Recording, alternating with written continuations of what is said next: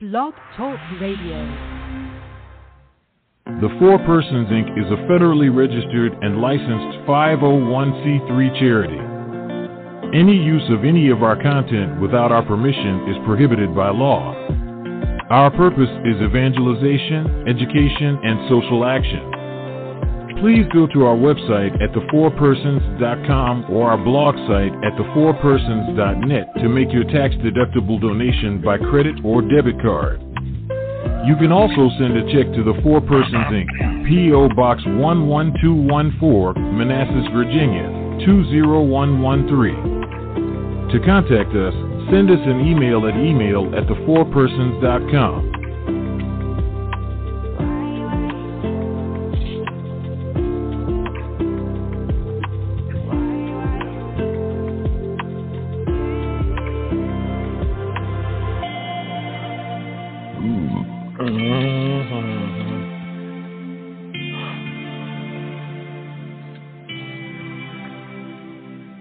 Welcome to the Catholic Ken Apologetics show on the Four Persons Network. This is our weekly Friday morning show with Catholic apologist Ken Litchfield.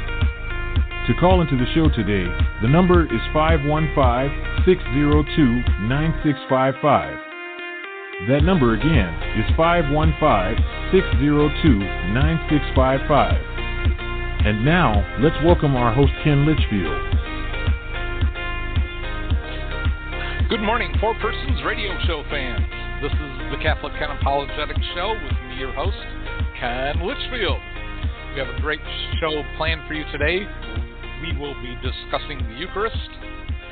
If you would like a copy of today's show notes, you can send me an email at catholicken@thefourpersons.com. That's Catholic with a K, and the number 4persons.com.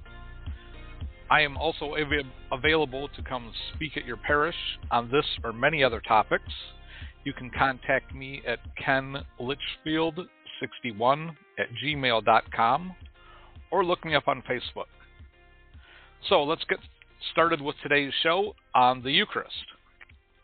Catholics and Protestants have different views on the Eucharist, or the Lord's Supper as it is known in many Protestant faith traditions. Protestants and some Catholics have a hard time with Jesus' command that we must eat his flesh and drink his blood. To understand the Eucharist, first we have to know the Jewish background behind it. Going all the way back to the beginning of the Bible, God's first covenant was with Adam and Eve in the Garden of Eden. And he told them, you can live here in the garden and you'll have all the food you need and everything you need. Just don't eat from the tree of the knowledge of good and evil. But Eve ate some after being tempted by the serpent and gave it to Adam, and God kicked him out. So that was the first covenant that God had with Adam and Eve. They broke the covenant. They got kicked out of the garden. Through Adam and Eve, we get to Noah, through their son Seth, and the descendants of Adam and Eve, had gotten very sinful, so God told Noah to build an ark and then flooded the earth and wiped everything out. And God created a covenant with Noah that he would never destroy the earth again. And from Noah, we come to Abraham, and God made a covenant with Abraham that he would make his descendants as numerous as the stars in the sky or the sands on the seashore. And at one point, Abraham even is asked by God to sacrifice his son, his only son, but God stays his hand before he actually sacrifices his son. This prefigures God sacrificing his son, Jesus, and God, through Jesus, freely offered himself in sacrifice for our salvation. But way back in the book of Genesis, in chapter 14, we learn that after Abraham had won a battle against the 5 kings in the land of Canaan, he offered 10% of the spoils of the battle to the priest king of Salem named Melchizedek. And Melchizedek offered him bread and wine with his blessing. So this is from the book of Genesis chapter 14, starting at verse 17. After his return from the defeat of the Chedorlaomer and the kings who were with him, the king of Sodom went out to meet him in the valley of Sheva, that is, the king's valley. And Melchizedek, king of Salem, brought out bread and wine. He was the priest of God Most High. And he blessed him and said, "Blessed be Abraham by God Most High, maker of heaven and earth, and God Most High, who has delivered your enemies into his hand." And Abraham gave him 1/10 of everything. And the king of Sodom said to Abram, "Give me the persons, but take the goods for yourself." But Abraham said to the king of Sodom, "I have sworn to the Lord God Most High, maker of heaven and earth, that I would not take a thread or a sandal thong or anything that is yours, lest you should say, I have made Abram rich.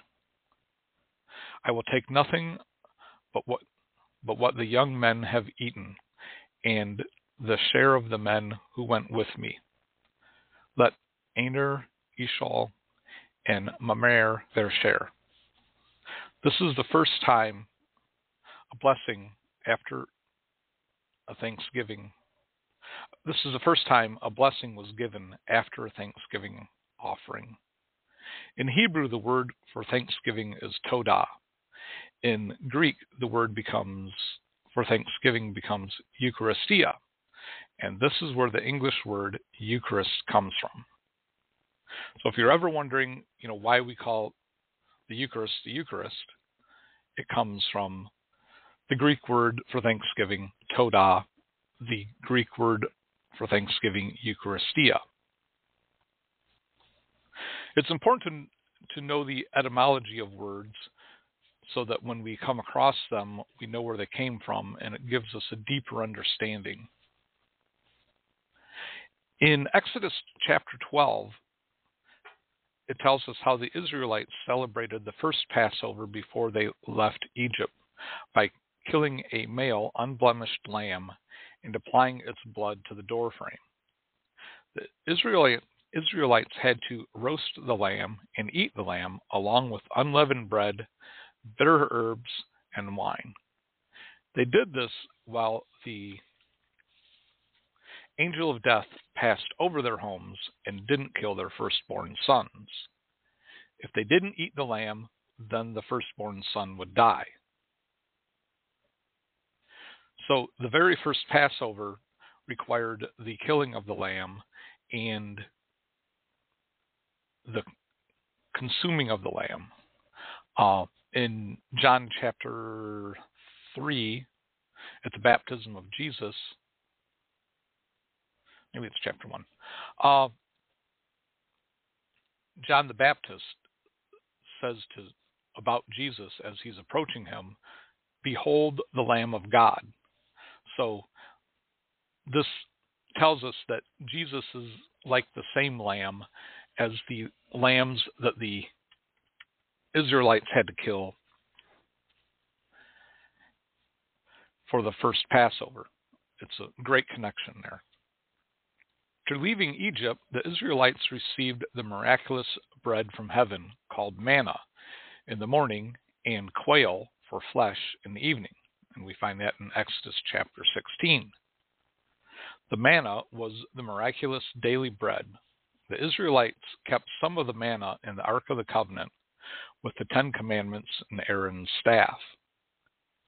And the Ark of the Covenant is a prefigurement of the tabernacle that we have in Catholic churches now, where we keep the consecrated Eucharist hosts in between Masses.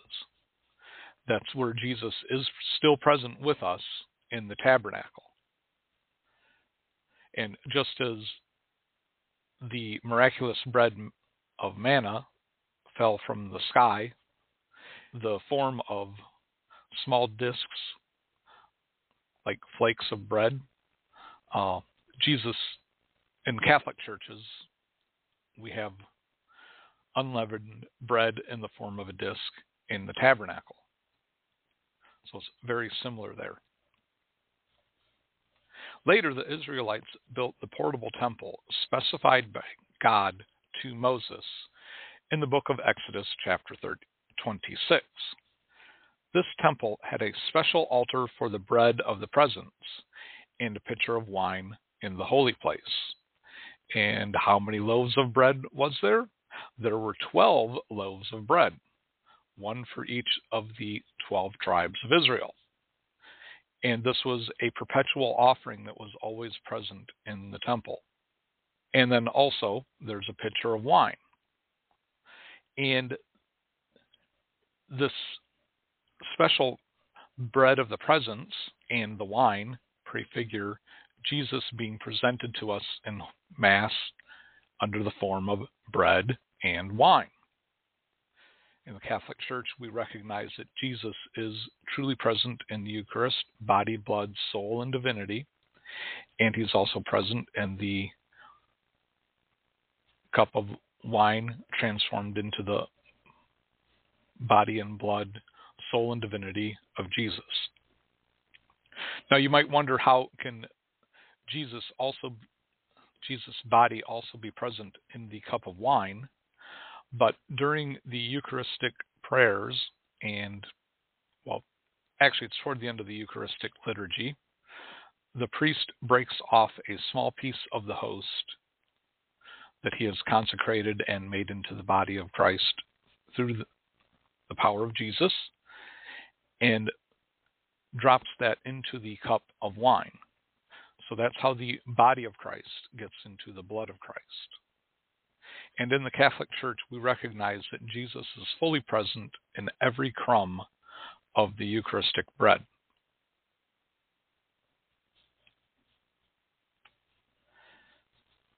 This bread was called the bread of angels, or the face of God in Hebrew. That's referring to the cakes of bread that would have been in the holy place in the portable temple. And this altar was also present in the temple built by Solomon, and then later rebuilt by Herod. On the Day of Atonement, that is called Yom Kippur, the priests would take the bread of the presence out and show it to the faithful Jews while the priests proclaimed, "Behold God's love for you." So therefore, it was not a great leap for the Jews to believe that God could be present in the bread. In the Gospel of John chapter 6, Jesus gives his bread of life speech. When Jesus says in John chapter 6, "You have to eat my flesh and drink my blood to have eternal life," all the Jews and the disciples were scandalized by this saying. Everyone took Jesus seriously and left except the 12 disciples, who also didn't understand. At this time, Judas decided to betray Jesus because he didn't believe Jesus.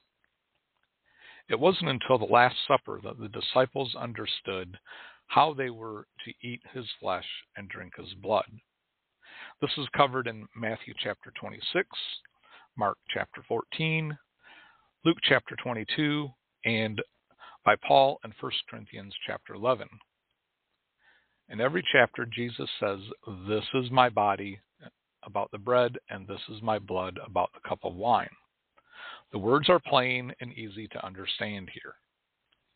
This is what it says in John chapter 6, the bread from heaven, starting at verse 31. "Our fathers ate the manna in the wilderness, as it is written, He gave them bread from heaven to eat. Jesus said to them, 'Truly, truly, I say to you, it was not Moses who gave you the bread from heaven. My Father gives you the true bread from heaven. For the bread of God is that which comes down from heaven and gives life to the world.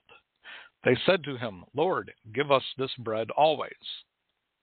And the Jews that were listening to Jesus at that time were like the same Jews that Jesus had fed earlier when he fed like the 5,000. So they were looking for that free meal. But Jesus is trying to explain him that he himself is the bread that comes down from heaven.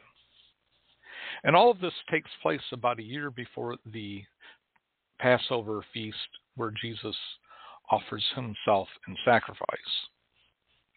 So this is important to understand as a prefigurement. It's the basis for understanding how we can understand Jesus was talking about. So for a year before he was crucified, he had been giving this teaching. So after Jesus explains to the Jews that he's the bread that came down from heaven, he says, Jesus said to them, I am the bread of life. He who comes to me shall not hunger, and he who believes in me shall not thirst. But I said to you that you have seen me, yet you do not believe. All that the Father gives me will come to me, and him who comes to me I will not cast out. For I have come down from heaven, not to do my own will, but the will of him who sent me. And this is the will of him who sent me, that I should lose nothing of all that he has given me, but raise it up on the last day. For this is the will of my Father, that everyone who sees the Son and believes in him should have eternal life, and I will raise him up on the last day.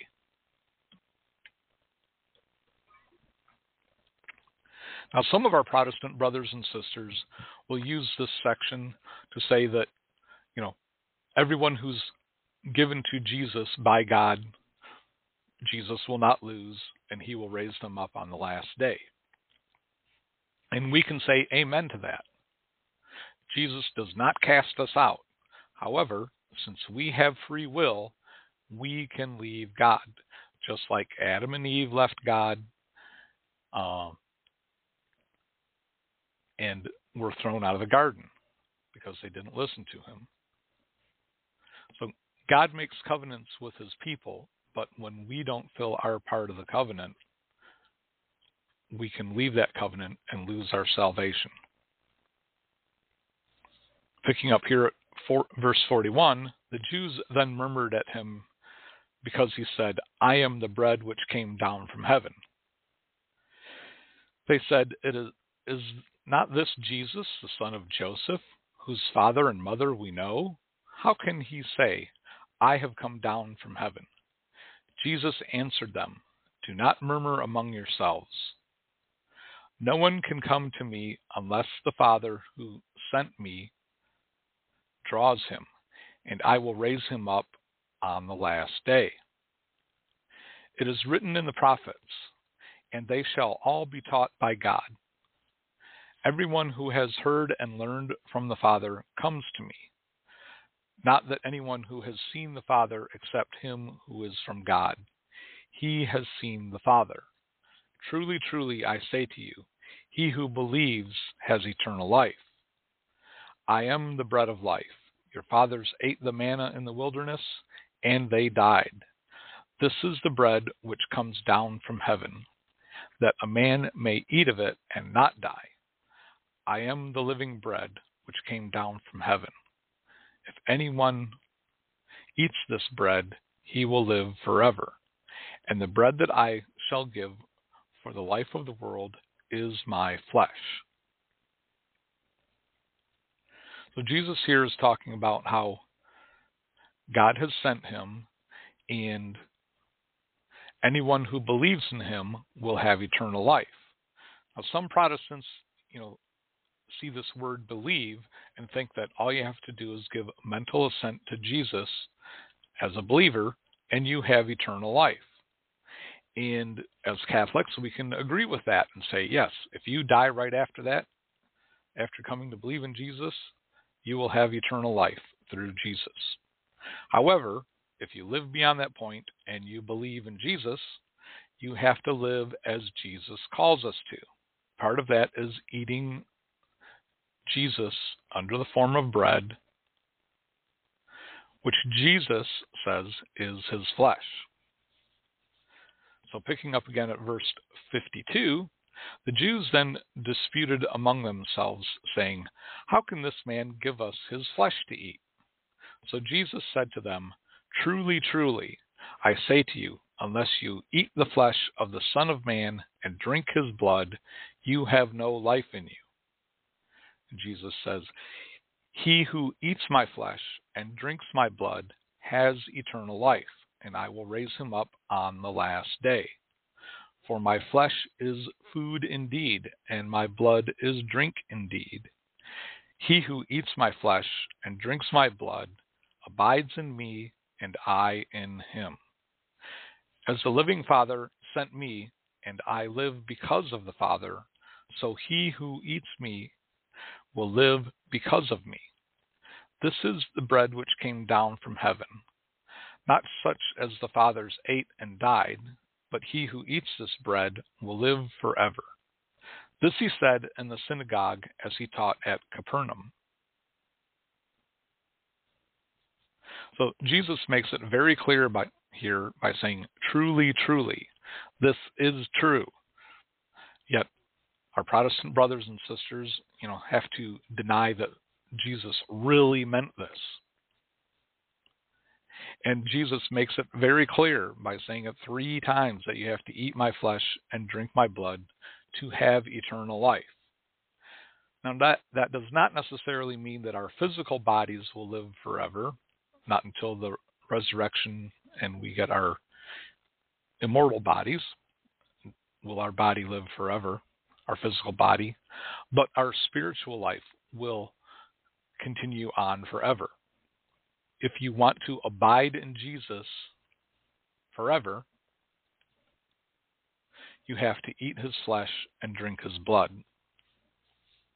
Now, picking up in verse 66, after this, many of his disciples drew back and no longer went about with him. Jesus said to the 12, "Will you also go away?" And Simon Peter answered him, "Lord, to whom shall we go? You have the words of eternal life, and we have believed and have come to know that you are the Holy One of God." Jesus answered them, "Did I not choose you, the 12, and one of you is a devil?" He spoke of Judas, the son of Simon Iscariot, for he was the one of the 12 to betray him. So the disciples didn't really understand what Jesus was talking about, but as Peter says, who else should we go to?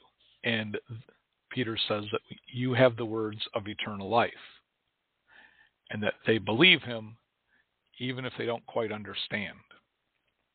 So about a year later, they're having the Last Supper, and Jesus explains to them then how they can eat his flesh and drink his blood.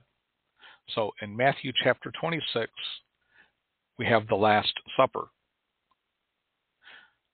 And starting at verse 26, while they were eating, Jesus took bread, and when he had given thanks, Eucharistia in Greek, Eucharist in English, he broke it and gave it to his disciples, saying, "Take and eat, this is my body." Then he took a cup, which would have contained wine and some water, and when he had given thanks, he gave it to them, saying, "Drink from it, all of you. This is my blood of the covenant, which is poured out for many for the forgiveness of sins. I tell you, I will not drink from this fruit of the vine from now on until the day when I drink it new with you in my Father's kingdom. And in verse 30 says, when they had sung a hymn, they went out to the Mount of Olives. So Jesus and the disciples are eating the Passover meal here, and part of the Passover meal includes drinking cups of wine.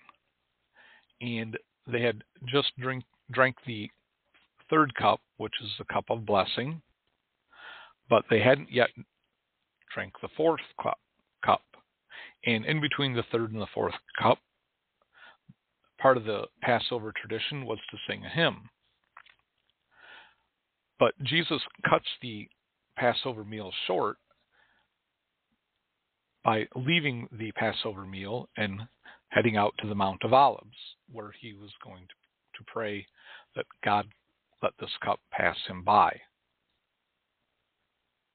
And right before this, Judas leaves and goes out to betray Jesus by going to the temple priests to turn over Jesus. Now, this is Mark's account of the Last Supper.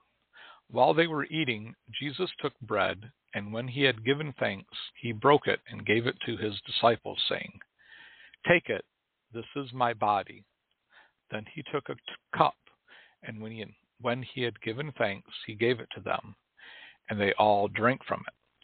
"This is my blood of the new covenant, which is poured out for many." He said to them, "Truly I tell you, I will not drink again from the fruit of the vine until the day when I drink it new in the kingdom of God."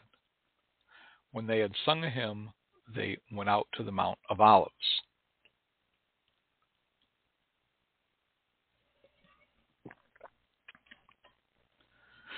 So Mark in chapter 14 gives us basically the same account that we have from Matthew chapter 26.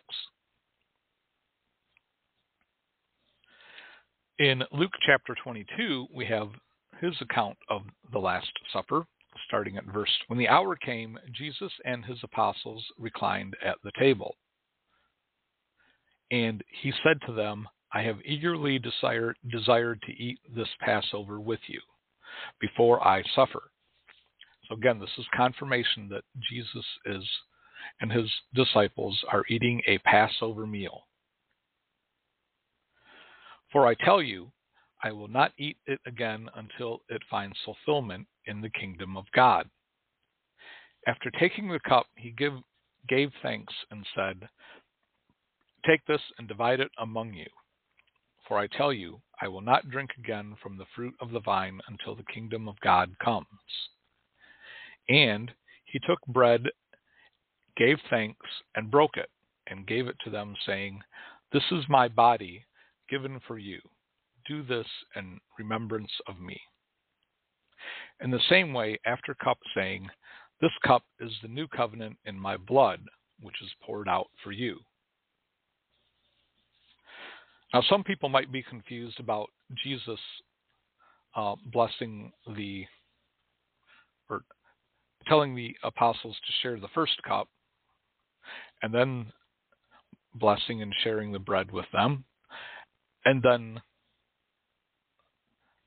doing the same thing with the cup again. But you have to understand the Jewish Passover meal. As I previously mentioned, the third cup is the cup of blessing, and Jesus doesn't drink the fourth cup. So this first cup mentioned in Luke chapter 20 is likely the second cup of wine drunk during the Passover meal. And then after blessing and sharing the bread, he gives them the third cup.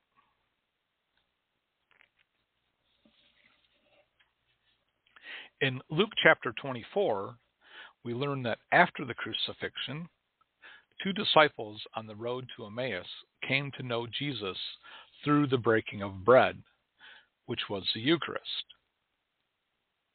So in Luke chapter 24, we have the 2 disciples that were on the road to Emmaus because since Jesus had been crucified on the cross, they thought that, this whole new version of Judaism is over. But Jesus catches up to them, and they don't recognize him until they stop for the evening and they share a meal together. And during this meal, Jesus blesses the bread and the cup and shares that with them. And it's Luke writes this in the shortcut version of breaking of the bread. This is mentioned throughout the book of Acts also, many times where it refers to the breaking of the bread. But it's just a shortcut version of the Eucharistic meal, which is a development of the Passover meal. So when you understand the Passover and what the breaking of the bread means, the Bible makes a whole lot more sense. And you have to remember that since everything in the Bible was originally handwritten, breaking of the bread is a very loaded term. It's the whole Eucharistic meal. Instead of writing, Jesus blessed and shared the bread and blessed and shared the cup, they just write breaking of the bread. If you lived in the culture of the time, you understood what it meant. If you are a modern American and you just read breaking of the bread, that means you might think that means you take a loaf of bread and you tear it into pieces and give everybody a chunk. But there's so much more meaning in the phrase breaking of the bread.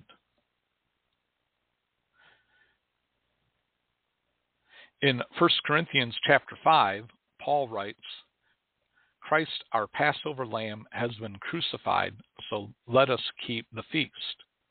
So, again, this is a reminder that Jesus had altered the Passover meal and that Jesus is the Passover lamb, and you have to eat the flesh of the Son of the Lamb to have eternal life. Because in the original Passover, if you didn't eat the lamb, the angel of death would kill you if you were the firstborn. I'm a secondborn, so I would have been safe, but still, I would have ate the lamb. And I continue to eat the Lamb of God because I'm a Catholic, and I recognize that Jesus is truly present in the Eucharist. So, this is how the Passover lamb that had to be eaten to be saved is connected to Jesus, the new Passover lamb, and that we have to be saved. In Revelation chapter 5 and onward, Jesus is also identified as the Lamb. So it's a great connection here in 1 Corinthians chapter 5. Paul writes about Christ being our Passover lamb. And in the book of Revelation, Jesus is referred to as the Passover lamb. Now in 1 Corinthians chapter 10, Paul writes, the cup of blessing that we bless, is it not a participation in the blood of Christ? The bread that we break, is it not a participation in the body of Christ? Because of the loaf of bread is one, we, though many, are one body, for we all partake of the one loaf. This shows the unity of the first Christians in the celebration of the Eucharist. In 1 Corinthians chapter 11, Paul gives his account of the Last Supper, where Jesus says the bread is his body, and the wine is his blood. This is the earliest account of this event in Scripture, because Paul's writings actually predate the writing of the Gospels. Now, the events that are recounted in the Gospels do predate Paul's writing, but they weren't written down. So that's why it's very important to recognize that the Catholic faith was passed on orally before it was passed down in writing. So many of our Protestant brothers and sisters, insist on going by the Bible alone, but the very first Christians couldn't go by the Bible alone because the New Testament had not been written for a large part of the early church.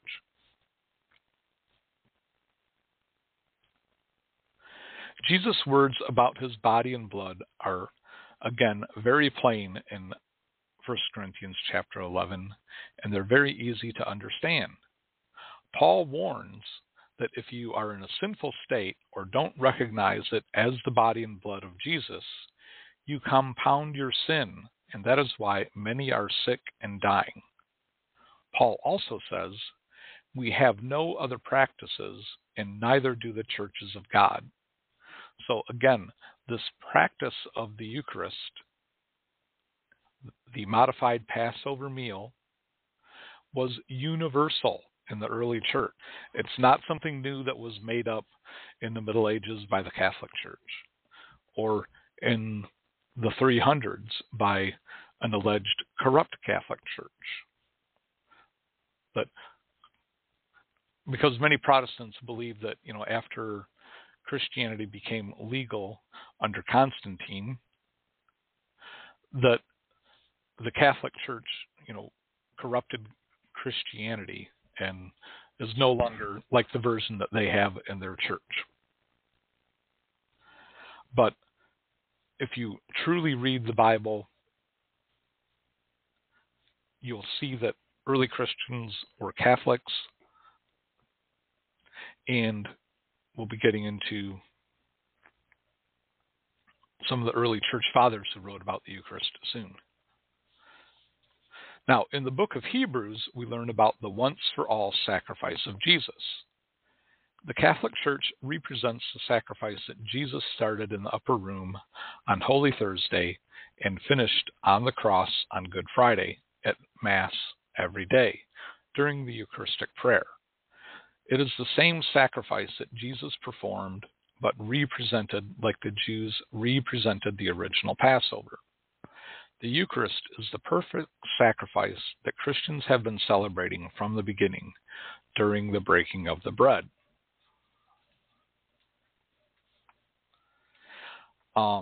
We need to understand that, again, the Jewish roots of the Eucharist, there was the original Passover, and then the Jews celebrated the Passover feast every year, but they also celebrated a mini Passover on Friday nights, which is the beginning of their Saturday. And in this mini Passover meal, they would again give thanks for the blessings of the week, because Friday night began their day of worship of God. And the Shabbat meal that Orthodox Jews celebrate today is the same kind of meal that comparable to the meal that the Jews would have been celebrating at the time of Jesus. Now, this is kind of a question and answer referring to the Eucharist and Ignatius of Antioch. Someone wrote, I have a quick apologetic question. A Protestant Facebook page was denying the Eucharist, and I pasted St. Ignatius' quote about the Eucharist. Let us stand aloof from such heretics. They abstain from the Eucharist and from prayer because they confess that the Eucharist to be the flesh of our Savior, Jesus Christ, which suffered for our sins and which the Father of his goodness raised up again. And this is from Ignatius of Antioch, the Epistle of Ignatius to the Smyrnians. Now the Protestant antagonist responded with this. I have a homework assignment for you. I want you to find out who those who hold heterodox opinions are. I want you to find out what they believe. I want you to read this letter from the beginning to the end and look for the context of which you posted. Can you confirm if this can you confirm in the affirmative that Ignatius had Aristotelian concepts in mind when writing this letter? So any idea that he is referring to and how to respond, if you don't have time to respond, I understand. Mike is a friend, of course, and I had time to respond. So I'm not sure what he's referring to other than the 1200s Aquinas defined transubstantiation using the terms of Aristotelian philosophy of substance and accidents. So the Protestant is trying a trick question to get you to admit that St. Ignatius did not know about transubstantiation in Aristotelian terms, and therefore did not believe in transubstantiation. The truth is, doctrine develops over time. For example, Ignatius would not have described the two natures of Christ in terms of the hypostatic union, nor the Trinity in the sophisticated words of generation, proceeds, and spiration that were later used to more carefully and philosophically define what Orthodox Christians had always believed, but were later developed further to combat the heretics. So Protestants, they recognize that Ignatius is referring to Jesus' true presence in the Eucharist, but they are trying to discount Ignatius' reference here because Ignatius doesn't use the Aristotelian terms Aquinas used in the 1200s. Now, for those of you who don't know what Aristotelian terms means, it refers to Aristotle, the Greek philosopher. And in his philosophy, he used terms that could describe things that were outside the physical world, but have a physical appearance in this world. And Thomas Aquinas in the 1200s uses that same kind of philosophy to help us understand the spiritual things that are beyond our ability to perceive in the physical world with our physical senses. And that's the thing about the Eucharist, in that Jesus is present in the Eucharist, even though it looks like just bread and wine. But it's not because it looks like bread and wine that it's Jesus. Jesus said that the bread is his body and the wine is his blood. And we believe Jesus. And using the terms of Aristotle, we can understand how a thing can have a physical presentation on the outside and be something different on the inside. It's important to note, too, that the canon of the New Testament took over 400 years to develop and to be firmly established. So neither St. Paul nor Ignatius could have rattled off the 27 books that are in the New Testament canon, since that also took time to develop into the Protestant canon, the canon of Scripture used Protestants today. And a lot of Protestants don't understand this. They assume, like the first Christians, had a complete Bible with a New Testament. And the truth is that it took pretty much the whole first century for all the writings of the New Testament to be written. And because the Protestants, their version of Christianity was invented in the 1500s, after the Bible was commonly available because of movable type having been developed, they don't know enough about Bible history to recognize that the Bible that we have today didn't exist for the first Christians. Some Protestants, try to have small church worship, where they just meet at somebody's house and read the Bible, and they think they're doing what the first Christians were doing. But the first Christians didn't have a New Testament. The scriptures that they read as they were going from house to house was the Old Testament. The first Christians weren't sitting around reading the book of Revelation. They weren't reading John's Gospel. Depending on which part of the century you're referring to, they may have had some writings from Paul or the Gospel of Matthew. The first writings of the New Testament, were not written down for about 10 years after Jesus ascended into heaven. So for 10 years, they didn't have any writings of the New Testament.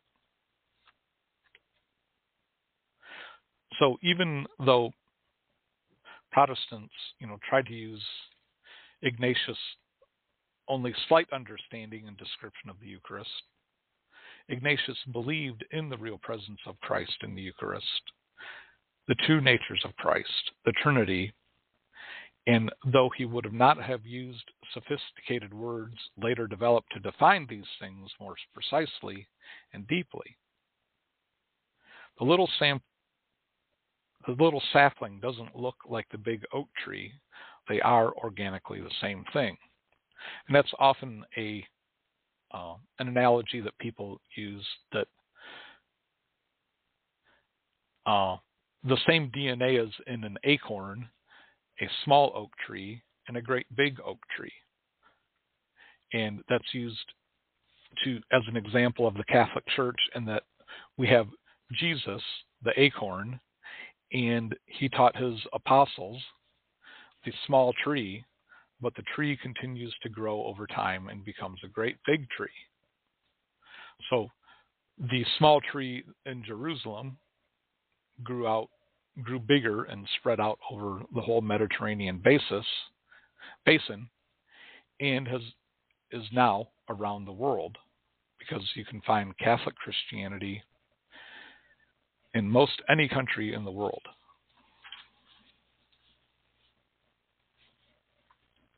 Now here's some writings from the early church fathers on the Eucharist.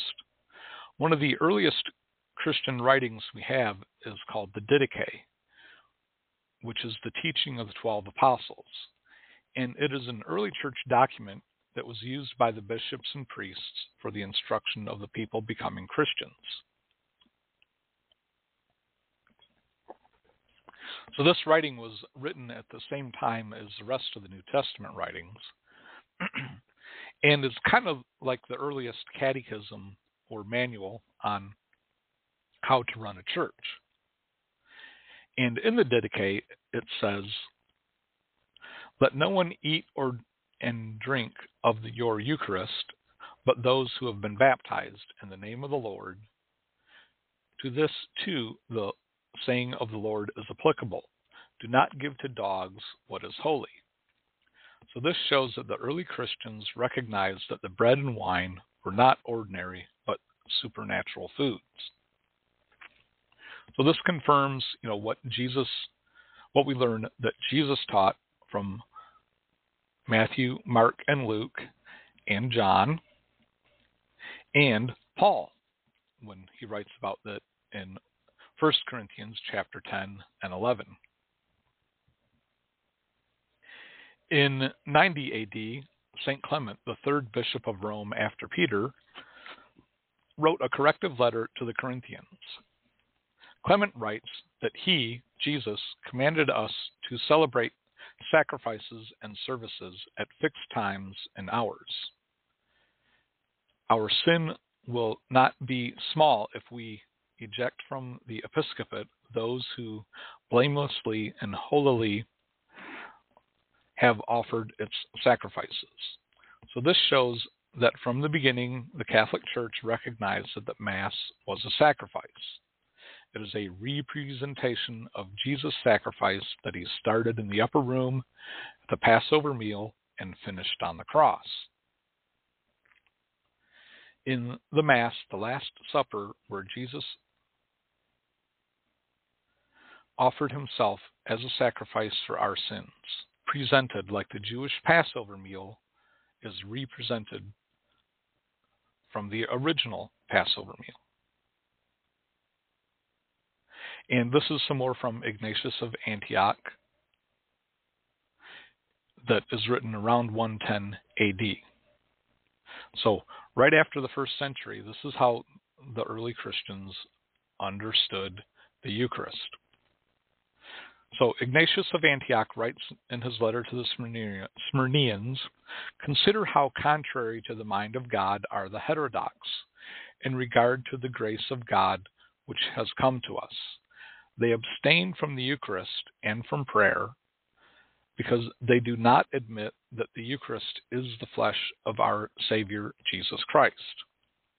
In his letter to the Ephesians, Ignatius also writes, "Come together in common, in one faith, and in the one Jesus Christ, and break one bread, which is the medicine of immortality and the antidote against death, enabling us to live forever in Jesus Christ." And Ignatius writes in his letter to the Philadelphians, he wrote, "Take care then to use one Eucharist, so that whatever you do according to God. For there is one flesh of our Lord Jesus Christ, and one cup in the union of his blood, one altar, as there is one bishop with the priests and my fellow servants, the deacons."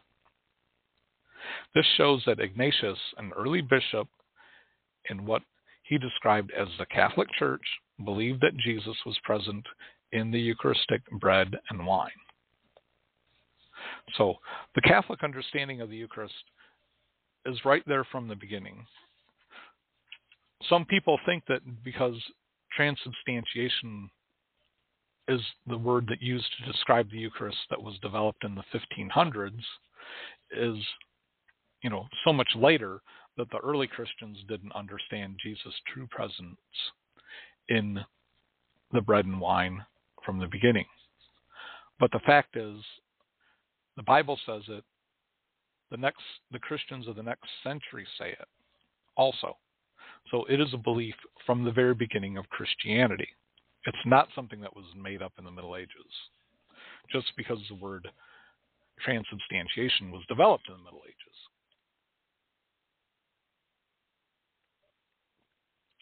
In 150 AD, Justin Martyr wrote in his first apology, which is an explanation of Christianity at that time, "This food that we call the Eucharist, of which no one is allowed to partake except one who believes that the things we teach are true, and has received the washing for forgiveness of sins and for rebirth, that is baptism, and who believes as Christ handed down to us. For we do not receive these things as common bread or common drink, but as Jesus Christ, our Savior, being incarnate by God's word, took flesh and blood for our salvation. So also we have been taught that the food consecrated by the word of prayer, that's Eucharistic prayer, and comes from him, that's Jesus, from which our flesh and blood are nourished by transformation, is the flesh and blood of that incarnate Jesus."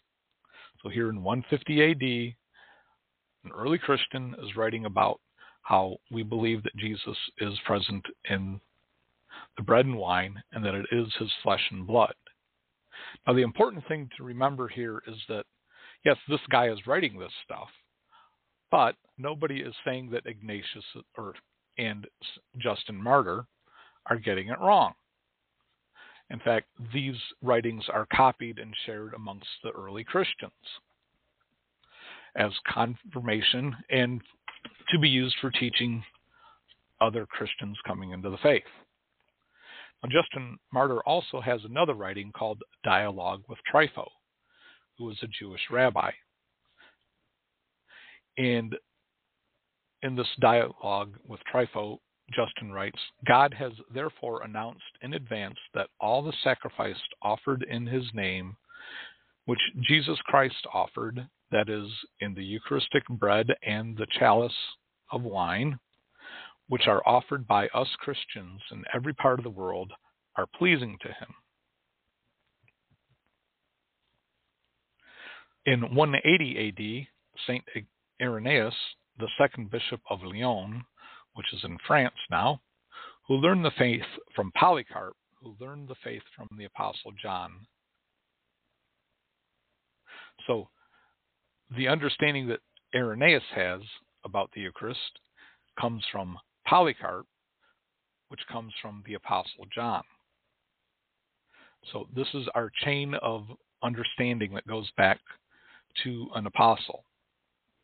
Now, Irenaeus writes in his book Against Heresies, Christ has declared the cup, a part of creation, to be his own blood, from which he causes our blood to flow, and the bread, a part of creation, he has established as his own body, from which he gives increase to our bodies. These two then receive the Word of God and become the Eucharist, which is the body and blood of Christ. And Irenaeus also writes, for just as the bread which comes from the earth, having received the invocation of God, is no longer ordinary bread, but the Eucharist, consisting of two realities, earthly and heavenly, so our bodies, having received the Eucharist, are no longer corruptible, because they have hope of the resurrection. In 200 AD, St. Clement of Alexandria of Egypt wrote, eat my flesh, Jesus says, and drink my blood. The Lord supplies us with these two intimate nutrients. He delivers over his flesh and pours out his blood, and nothing is lacking for the growth of his children. Oh, incredible mystery. So Clement recognizes that this is a great idea that's still very hard for people to understand. One more quick one here. St. Cyprian of Carthage in North Africa wrote, the priest who in 246 AD, the priest who imitates what Christ did, truly takes the place of Christ and offers there in the church a true and perfect sacrifice to God the Father. For Christ is the bread of life, and the bread here, because Christ is the bread of those of us who attain to his body. So in 246 AD, the understanding is that the priest transforms the bread and wine into the body and blood of Jesus. It's not something new made up in the Middle Ages. And I have a whole lot more here from other church fathers, but we don't have time for them today. So thanks for tuning in today. If you would like a copy of today's show notes or have a follow-up question, you can send me an email at catholiccen@thefourpersons.com or look me up on Facebook. If you'd like to have me come speak at your parish or on this or any other topic, send me an email at kenlitchfield61@gmail.com or look me up on Facebook. Thanks for tuning in. Bye.